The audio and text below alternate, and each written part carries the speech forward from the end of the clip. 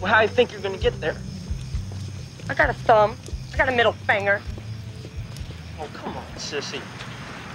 Look, Bud, you hit me. I didn't hit you that hard. You don't know what hard is. Just leave me alone. Fine, forget it. Fine, forget it.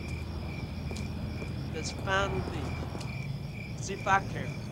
On the special episode of Movie Geeks United, we speak to returning guest, film historian and author Nat Segaloff. Mr. Segaloff is the author of many notable books on the subject of film. He's done several terrific biographies, one on Arthur Penn, one on the great screenwriter Sterling Silliphant. He also penned one of the first biographies, maybe the first, on William Friedkin, I believe, entitled Hurricane Billy, that preceded Mr. Friedkin's own autobiography.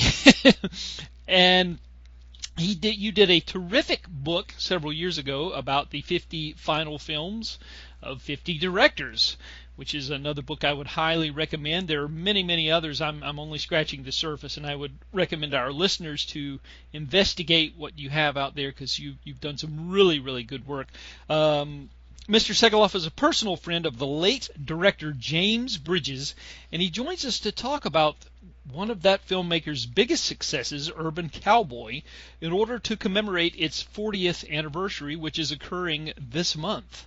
So I thought we might start this out by getting listeners up to speed about where Bridges was in terms of his career when he took on Urban Cowboy, as he was just coming off the success of The China Syndrome, which was a pretty big hit in 1979, and very timely, I should say, considering that it was released at the same time as the 3 Mile Island Meltdown, which the film closely mirrors that. So we'll get you to talk about where his career was at this point when he took on Urban Cowboy. Because I know he hailed from Arkansas. Right outside of Little Rock, I believe, if that's correct. He came from Paris, Arkansas, little town, and he came out to California to be an actor, and was doing a bit of acting when that didn't quite work out, and he decided to become a writer and ultimately a director. It was on one of those early films that he met his life partner, Jack Larson, when they were working on a small film, and they simply hit it off. At one point, John Houseman even got involved and gave them some artistic direction. So you might say they kind of came in at a very top level, going to soirees at Sacco Vertel's house and mixing with the rich and famous here, because in those days, we're talking the late 60s, you could actually make your way in Hollywood if you had talent. This is before the film school generation plugged in. Jim, early on, found an association with Robert Wise and Mark Robeson, two highly credited directors, in a company called the Filmmakers Company, which was set up at Universal. And he did some rewriting and secret rewriting and working on some scripts that they were doing. He, of course, wrote the screenplay for Colossus the Forbin Project. He also worked on a Robert Wise film called Two People with Lindsay Wagner, which is how he met her for The Paper Chase, and Peter Fonda, and just basically was a terrific writer until he finally got his directing chops on a picture called The Baby Maker, which is one of the first films that Scott Glenn was in, which brings us back to Urban Cowboy again. And he was very, very highly touted. He made The Paper Chase in '73, which was based on John J. Osborne's story about Harvard law students. That was when he asked his old mentor, John Houseman, to act the role of Professor Kingsfield, and of course won the Oscar for it. And all these little pieces tie together eventually. He was so well thought of that literally, after Paper Chase, had his choice of anything he wanted to do. And one of the films he did was a picture called September 30, 1955, which is sometimes written as the numbers 9/30/55, which was about what happens to a group of kids in small-town Arkansas on the date that James Dean dies. One of the fellows in that film, it introduced Thomas Hulse as an actor, and it also introduced Dennis Quaid, although Dennis Quaid had made a couple of small film appearances. This is his first major role. Richard Thomas was the star. And September 30, 1955 really kicked Bridges into high gear in its 1978 release, but it wasn't released very well because Universal didn't know what to do with it. Here's John Boy Walton, Richard Thomas, playing an anti-hero, a fellow who wears a red jacket like James Dean wore, but goes around raising hell after his hero is killed in that car crash. It's very, very interesting film to watch. One of the very few movies ever made that has to do with the impact of celebrities on the audience. It was a real stretch for Richard, who, of course, at that point was John Boy Walton, and I think the studio didn't quite know what to do with it. We rescued the film in Boston. Michael Blowen of the Boston Globe and I just touted the hell out of it, got it a theatrical engagement, and it did fairly well. And this, combined with the fact that I ran the world premiere of The Paper Chase for Jim Bridges, kind of made us friends for a long time. He's a soft-spoken, wonderful, bright man, and these things happen. If you do publicity, which I was doing in those days, you don't really keep in touch with the people that you've had on press tour, but Jim is one of the rare ones, and we were in touch for the last 20 years of his life. Oh, that's fantastic.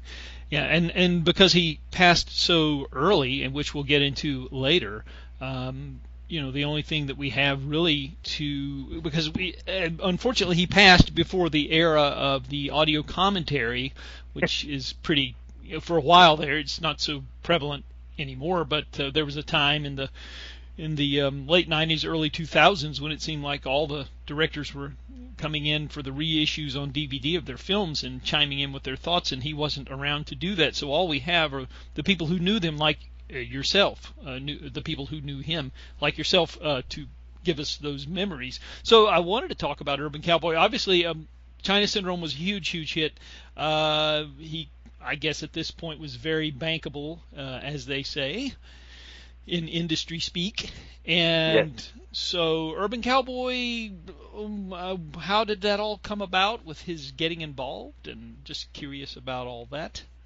Urban Cowboy was drawn from a story that Aaron Latham had written for Esquire magazine about a young couple in Texas who decided to get married, and there were some marital problems. And pretty much the characters played by John Travolta and Deborah Winger in the film are based on them, only a slight change of the name.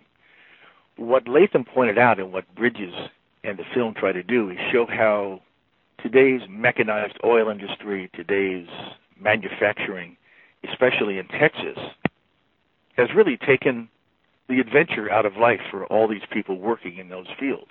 You know, the Texans pride themselves on being kind of the Old West, even though the Old West doesn't exist anymore.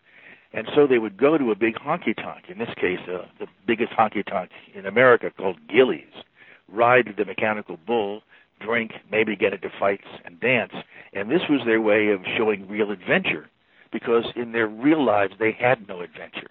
And the idea of juxtaposing what had happened to literally take the masculinity away, if you will, from the cowboy, and they rediscovered it themselves in the bar, is what Urban Cowboy is about. It was obviously filmed on location. I was curious about production stories. I know he co-wrote the screenplay with Aaron Latham, and he also used some of his previous collaborators, notably the editor David Rawlins, I think. But I was curious about the actual production stories, the nuts and bolts of the production, if you knew anything about that and could share some of those. Well, what is really interesting is how it came together, and I think that's something that speaks a lot of the way Hollywood talks before we get into any production stories. Sure. I really have very few of those. It was a Robert Evans production, and God knows what happened to one of those. But the film was originally announced to star Dennis Quaid, who, of course, had worked so effectively with Bridges in September 30, 1955. At this time, Dennis Quaid was not the big star. I don't know if Breaking Away had surfaced yet, but he was just a really good actor. And, of course, since then he's come to be known as the sane brother of Randy Quaid. But he landed it. Now, no story in Hollywood is a straight line. So at this same time, John Travolta was supposed to be in a film that Paul Schrader was making called American Gigolo, which Richard Gere was in ultimately, if you remember. Mm-hmm. Well, Travolta had been in a long-term relationship with actress Diana Hyland, who died of cancer in, I think it was 1977. That's correct. Travolta was so stunned and so depressed that he had to pull out of American Gigolo, which was eventually cast with Richard Gere and went into production for release in 1980. In the meantime, Travolta, in those couple of years, decided to act again, and the script for Urban Cowboy came across his desk, and he said, I want to be in this movie. So what Jim Bridges had to do was call up Dennis Quaid, go over and see him, take him for a walk and say, Dennis, you're not going to be a star. Oh, Wow. Now, of course, he became a star eventually and a very good actor. But that's what happens. Now, Travolta didn't want to push Quaid out. Remember, Bridges made 2 pictures with him, both Urban Cowboy and Perfect.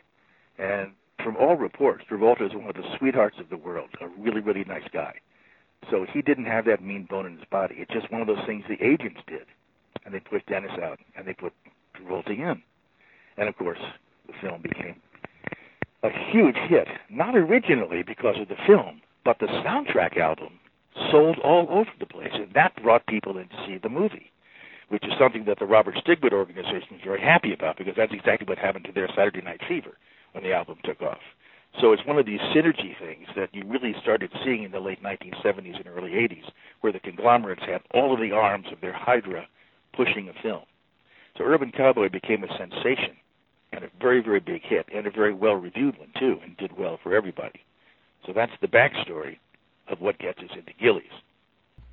A lot of people have likened Urban Cowboy to Saturday Night Fever. They say that it has a lot of similarities, except you take the disco and switch it out with country music, and it's essentially a very similar story. But I see some differences myself. I don't think it's that simple.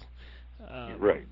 I think there's a little more to it than that, and I like your early summation of it, which I think kind of pokes a couple of holes in those theories that people have said, or those opinions that people have had of it over the years. Yeah, Saturday Night Fever is really closer to Good Will Hunting than it is to anything else. It's about a guy from a small, closed-in environment who breaks away from everything he's ever known. That's Saturday Night Fever, and of course the antithesis of it is what happened to the sequel, which we won't even talk about. Getting the fish out of water is sometimes as interesting as putting him in the water, and that's why I think so many people relate it to Saturday Night Fever, which is that it's about a guy who's king in his small pond, but he wants more than that. But does he have the mechanics and the ability to break away and do it? And that's what it was. I'm not sure if that really applies to Urban Cowboy, except it had John Travolta and dancing, and that's it. Yes, and he does dance well in Urban Cowboy. I think Saturday Night Fever kind of overshadowed his dancing ability, but there's some really well choreographed scenes in the film. And and by the way, you know who did that, don't you? You know who choreographed Urban Cowboy? I was going to say Patsy Swayze, Patrick Swayze's mother. Right. Bud Swayze's mother, yeah. Yeah, all Texas. Yeah, I believe it was her first film as a choreographer too, if memory serves me correct. So, yeah. And I think Patrick Swayze's wife was an assistant, or future wife at that point. I don't think they were married, Lisa Nemi, or maybe they were married at that point. I'm not going to say for sure, but anyway, his wife I know was involved as well with the choreography. Yeah, the choreography is fantastic, as is the cinematography. It's just incredibly well shot. I'm always so impressed with that, and obviously lensed in Panavision, glorious Panavision. So, well, it certainly wasn't suitable for television, and I think that the glorious production values made it something that you really had to see in a theater. And of course, I remember seeing it in the theater, as I'm sure you did, and the audience was just eating up every drop of it. It's just a wonderful film with plenty of humor and plenty of menace too. You know, I mean, Scott Glenn is a heck of a good Wesley. He's a really, really good villain in that sense. Oh yes, he's proving he's adept at just about anything they can toss his way. So whether it's the villain or the hero, he can do it with equal rush. From astronauts to villains, he can do whatever he wants. Exactly, or FBI agents. Right. Yeah.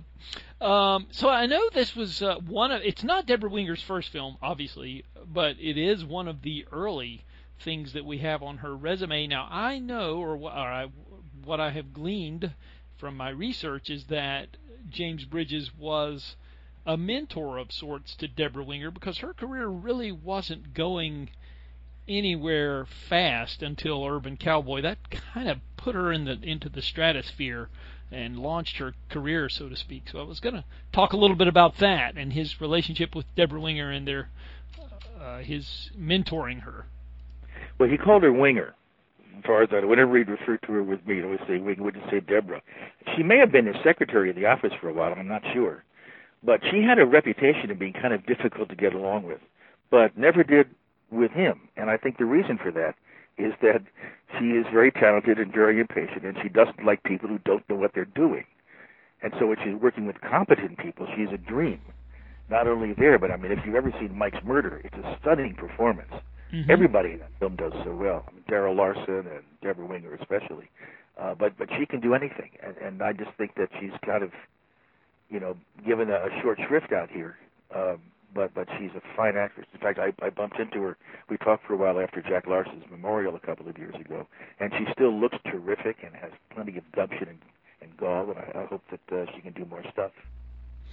I know. I would like to see her presence on screen more often than what we've been getting here of late. I know she did a film a couple of years back with Tracy Letts, The Lovers, which was pretty good. She was quite memorable in that. But so I'd like to see more of that. But I knew that she had done Slumber Party 57, which was a low budget film that really didn't go very far in '77, and then it was 1980, of course, with Urban Cowboys when things really. So there were some lean years there for her. Yeah, we've all sinned. Yeah, well, it's hard for anybody to get traction out here. Especially, it's difficult for an actress because of the rife sexism and also this notion that if anybody over 25 years old, is going to have to play mothers. That's what Hollywood has come to, especially with high-definition video. But I can tell you something interesting about how Hollywood works with bridges. It's a good story, I think. I had been flown out from, I think, Boston, a small television station in Boston where I was working, to California by Columbia Pictures when they were doing a big pitch. It's probably for Annie and a bunch of other stuff, which was a disastrous affair. But I had not been treated well. Now, I'm not spoiled. As a former publicist, I understand that some people are more important than others. So I didn't really complain when I had, bad interview times and had a lot of downtime and couldn't get to certain people. But the morning after the press junket was over, before we all called our planes back, we were in the Beverly Hilton Hotel, and Jim and I were having breakfast in the coffee shop, when all of a sudden, the entire publicity contingent for Columbia Pictures walks in and sits in the booth behind us. And they're talking with each other, and then they get really, really quiet, and they're looking over at Jim Bridges and me.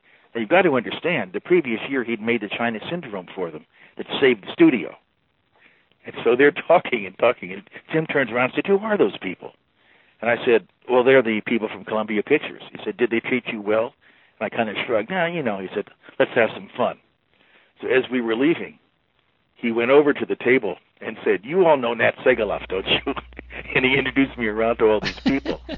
By the time I had gotten back to Boston and ensconced in my TV station, there must have been 3 calls from Columbia Pictures. "Do you have enough information, Nat? Is everything okay? Is there anything we can do for you?"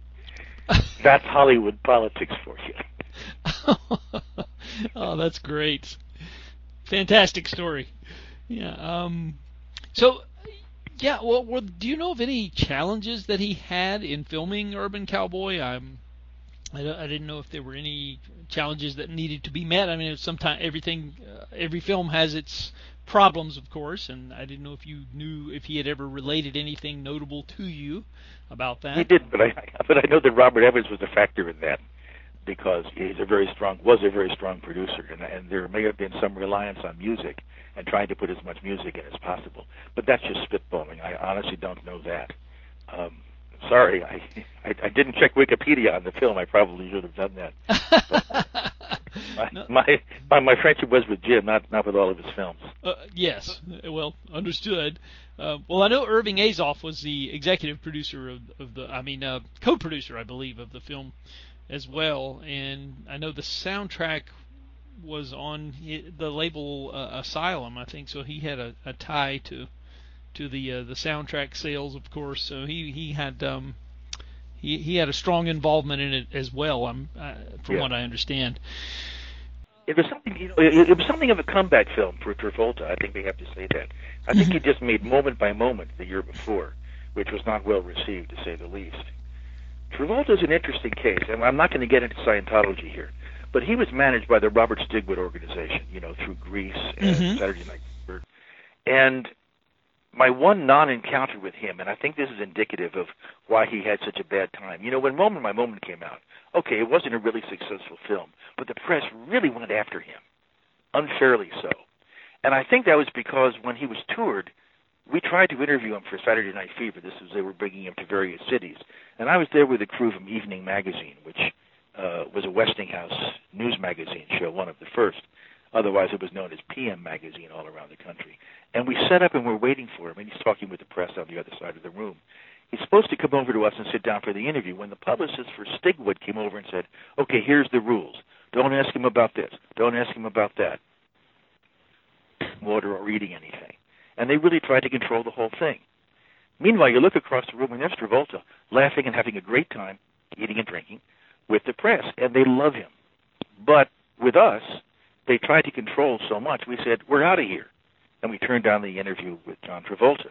And I couldn't help but think that all the press blowback against him was not him, because he's a sweetheart, but because of the way he was mishandled by his publicists who tried to control everybody. And I think once he escaped that yoke, made Urban Cowboy, then, of course, ultimately made Pulp Fiction, he crawled out from under that and is now regarded as a really, really fine actor. That's a great point about Moment by Moment. Definitely a misstep for him coming off of Saturday Night Fever and Grease, of course.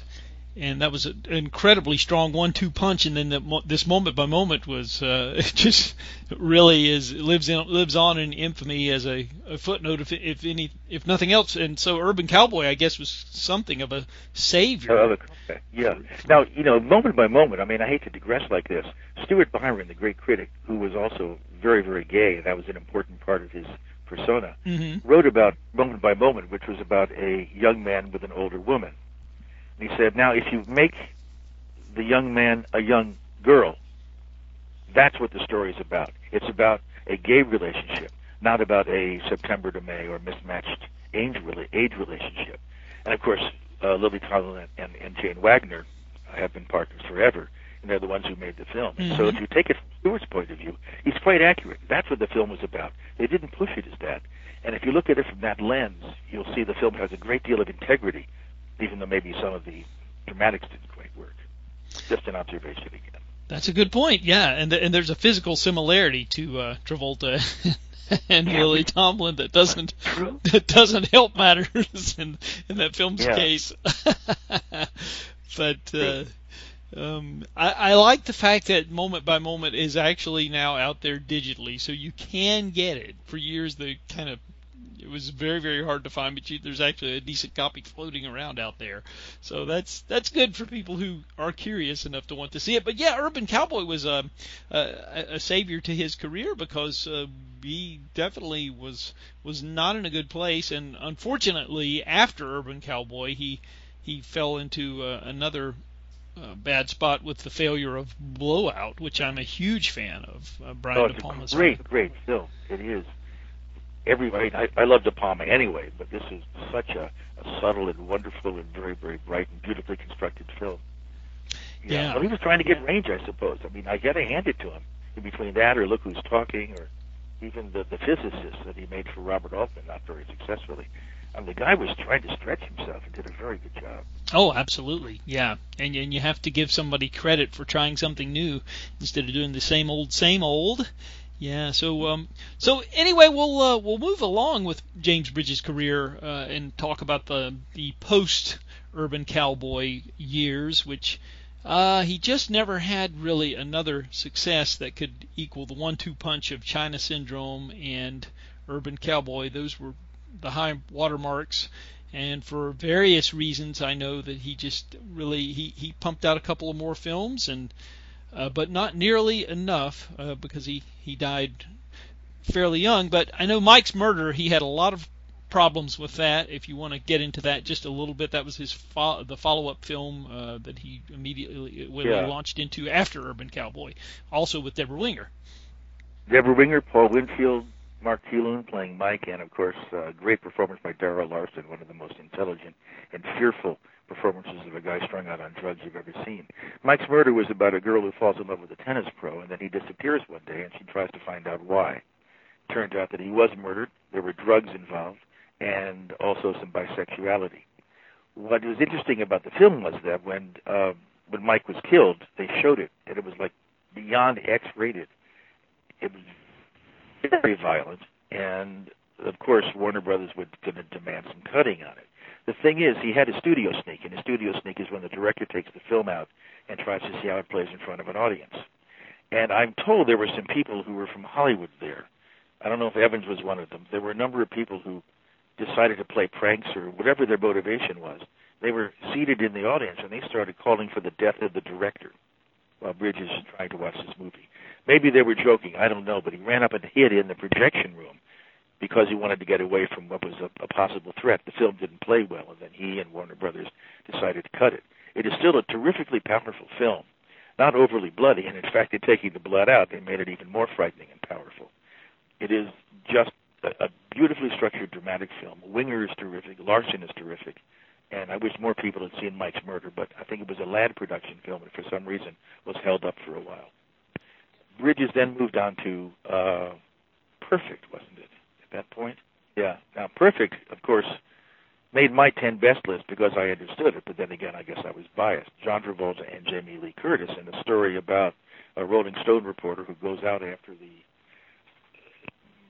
gym bunnies of Los Angeles, of whom Jamie Lee Curtis is one. It turned out that her character had a backstory of having been molested by her swimming coach. When all of this comes out, it's an enormous invasion of privacy. Aaron Latham and James Bridges wrote this as an original script, and it was structured like a magazine. As you know, a magazine has a cover, has a few lead stories, and then they jump to the back. They skip over several pages, and these stories are finished later on in the book. Some stories are larger, some stories are smaller. And they structured this as if it was a magazine where they would have some minor stories, some major stories, and then they'd follow through it, skipping back and forth. Now, I caught on to the structure, but most people just looked at girls in leotards, and that's what gave the film kind of a plastic look. But it was shot by Gordon Willis. It was shot very bright, very poppy, and nothing like the Prince of Darkness Gordon Willis was known for. And it was a very L.A.-looking film, and people didn't take it seriously because of that. But I think it has an enormous inner integrity, and certainly a dramatic integrity. There's wonderful stuff with Travolta, who plays a reporter who doesn't quite know what ethics are about. And Jamie Lee Curtis is a stunningly sensitive role as the woman who's maligned. And that's my take on Perfect. That's a good take on it. Yeah, I know it does have its defenders. It's the kind of film that, at the time of its release, I know it did fail, but as the years have gone on, it's one of those things that I think people have been a little more forgiving, and they've been able to see its merits as time has moved along. I guess the final film that he made, of course, was Bright Lights, Big City, which starred Michael J. Fox, and I think that was somewhat compromised as well. I think he had... It was terribly compromised, and something of a disaster. It was made by MGM, and it was they had begun shooting it with the wonderful director Joyce Chopra. Unfortunately, the producers didn't quite like what she was doing, and so they called in James Bridges to take over the film, and he wouldn't do it. He said, I'm not going to take over a film unless you actually do fire the other director. I'm not going to go directing behind her. They did, and then he looked at the footage that she had shot and realized, Sidney Pollack was one of the producers, and looked at the footage and said, yeah, this really isn't going to work out. And so he began rewriting it, and this is the problem. It was from a novel by Jay McInerney, which was all written in the second person. I think very, very affected writing about a cocaine addict who was also a fact checker for the New Yorker magazine. Well, right away they had Michael J. Fox and they had Kiefer Sutherland. Michael J. Fox was a cocaine addict, and Kiefer Sutherland was his friend. And everybody said, my gosh, they should have switched the roles, but they didn't do that. So keep that in one part of your mind for a moment. Bridges made the adaptation, and a secretary somewhere along the line filed the wrong information with the Writers Guild and put Jay McInerney's name on the credit sheet for writing the screenplay. The screenplay then went to arbitration, and the Writers Guild decided they were going to give the credit to the screenplay to Jay McInerney. Jay McInerney said, I didn't write it, Bridges did. And the Guild wouldn't listen. And when Bridges complained, why are you doing this? The Guild told him, because you are a writer-director, and we're trying to protect writers from people like you. So that's what we go into now. Then they started having previews. They started having previews of Bright Lights, Big City, in which Michael J. Fox does drugs. And everybody in the reports, all the little cards that came in, didn't like the idea of Michael J. Fox doing drugs. That's the character he played.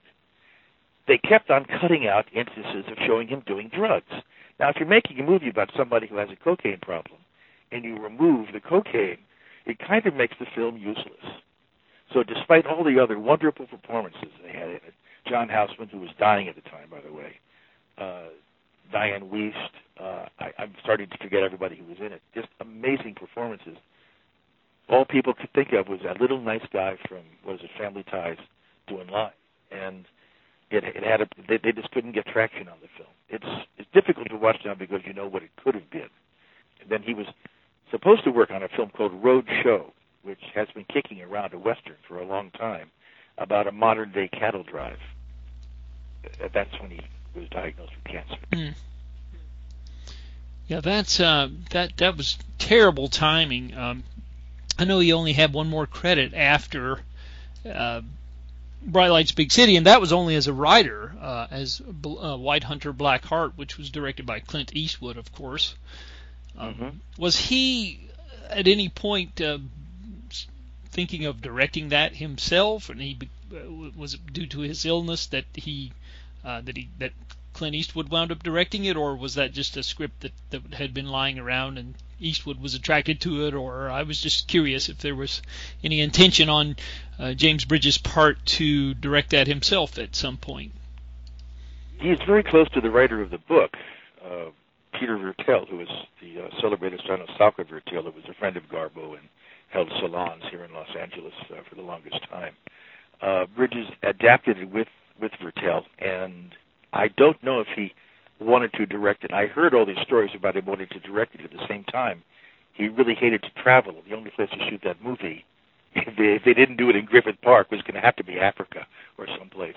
And so he bowed out of that and just went along with the screenplay. And, of course, Eastwood did a credible job both acting and directing it. Bridges at the time, after Roadshow, was also working on something called Desert Rose, for which I have no information, when he started doing radiation and chemotherapy, but was supposed to make a recovery. He was well on the way to making a recovery when all of a sudden, I don't know exactly what happened, maybe something in the hospital or whatever. He was doing production meetings. He was going to UCLA Medical Center, and then the disease responded, but then it changed its mind, and he died, interestingly, on June 6th, 1993, and June 6th was the date in 1980 that Urban Cowboy was released. Yeah, now he had been ill for several years, I think 3 or 4 years. It wasn't a sudden thing. He had been... very slow. Yeah. So we had, he and Jack and Gary and Helene Grossman and I had dinner, when, not that long before, it turned out to be, we went to Orso's, which is not here either anymore. It turned out to be the last time that he went out. One thing about him, he and Jack insisted on always picking up the check whenever we did dinner, and it got to the point of being a game. Whereas when we went out for this dinner, I arrived a half an hour early and gave the credit card to the maitre d', and insisted that it be ours. When I think it was Jack, when he found out we had done that, he told us something that he had heard from Marlon Brando. He said he tried to reach the check once when he was having dinner with Marlon Brando. And Brando grabbed the check and said, "If you don't let me pay this check, one of us is going to leave this restaurant naked." Oh, wow. That's great. We're stringing these stories together, but it doesn't say squat about Urban Cowboy. I'm sorry. Well, we have some stuff there. We have some stuff about Urban Cowboy, for sure. But that was the high mark, and then like I said, it's interesting. To note how everything went from that point onward, which you would think that after the success of something like the success that Urban Cowboy had, that would, the career would just hit the stratosphere, and it just never quite did. And that's the... Well, I'll tell you something he told me, and I think this is wisdom. He was offered everything. I mean, once you're hot, they'll give you everything. And he said, look, never do anything that you really don't want to do, because if you do, you're going to waste 2 or 3 years of your life on something, and you're going to wind up with nothing for it. Now, I've taken that advice. Of course, he was also wealthy because they paid him a lot. The rest of us aren't. But I like that. Whenever I've been asked to write a book or something and I really can't get into it, I'm not trying to be finicky. It's just that do I really want to spend 2 years of my life doing something that even I wouldn't read afterwards? And so I can imagine it's even more horrifying if you're a filmmaker and they, when you say no out here, they double their price, which, by the way, I've tried it. It doesn't work for everybody. But you can't do something you don't want to do because your heart won't be in it and you'll just be a whore. Yes. Excellent. It just wouldn't be a whore. Excellent point. That is an excellent point. And I, like I said, as I said earlier, I just think it's a real tragedy that he didn't live at least a few more years where we could have gotten some of his insights into his own films, because we've entered a place in film preservation, thankfully, where we have some of that. And now we have a lot of that with filmmakers who are no longer living.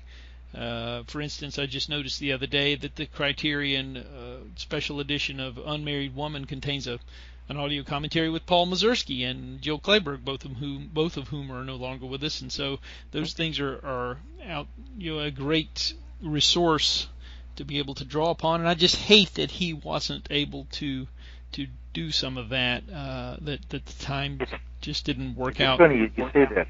You're right. There's a line I use in the front of my book, Final Cuts, The Last Films of 50 Great Directors, that he wrote for the character of Jimmy J in September 30, 1955, about the death of James Dean. And this applies to everybody, but it especially applies to Jim, to whom I dedicated the book. The line is, I feel cheated. I just feel cheated of all the great things he would have done that I'm never going to see.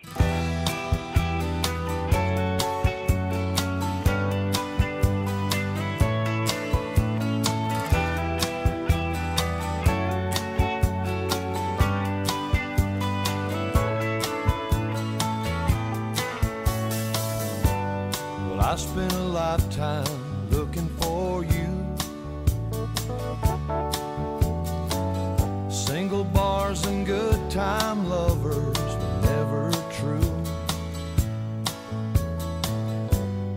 Playing a fool's game, hoping to win, and telling those sweet lies and losing again. I was looking for love in all the wrong places, looking for love in too many faces, searching their eyes, looking for traces of what I'm dreaming of, hoping to find a friend and a lover. I'll bless the day I discover another heart looking for love. I was alone then, no love in sight, and I did everything I could to get me through the night. Don't know where it started or where it might end. I turned to a stranger just like a friend.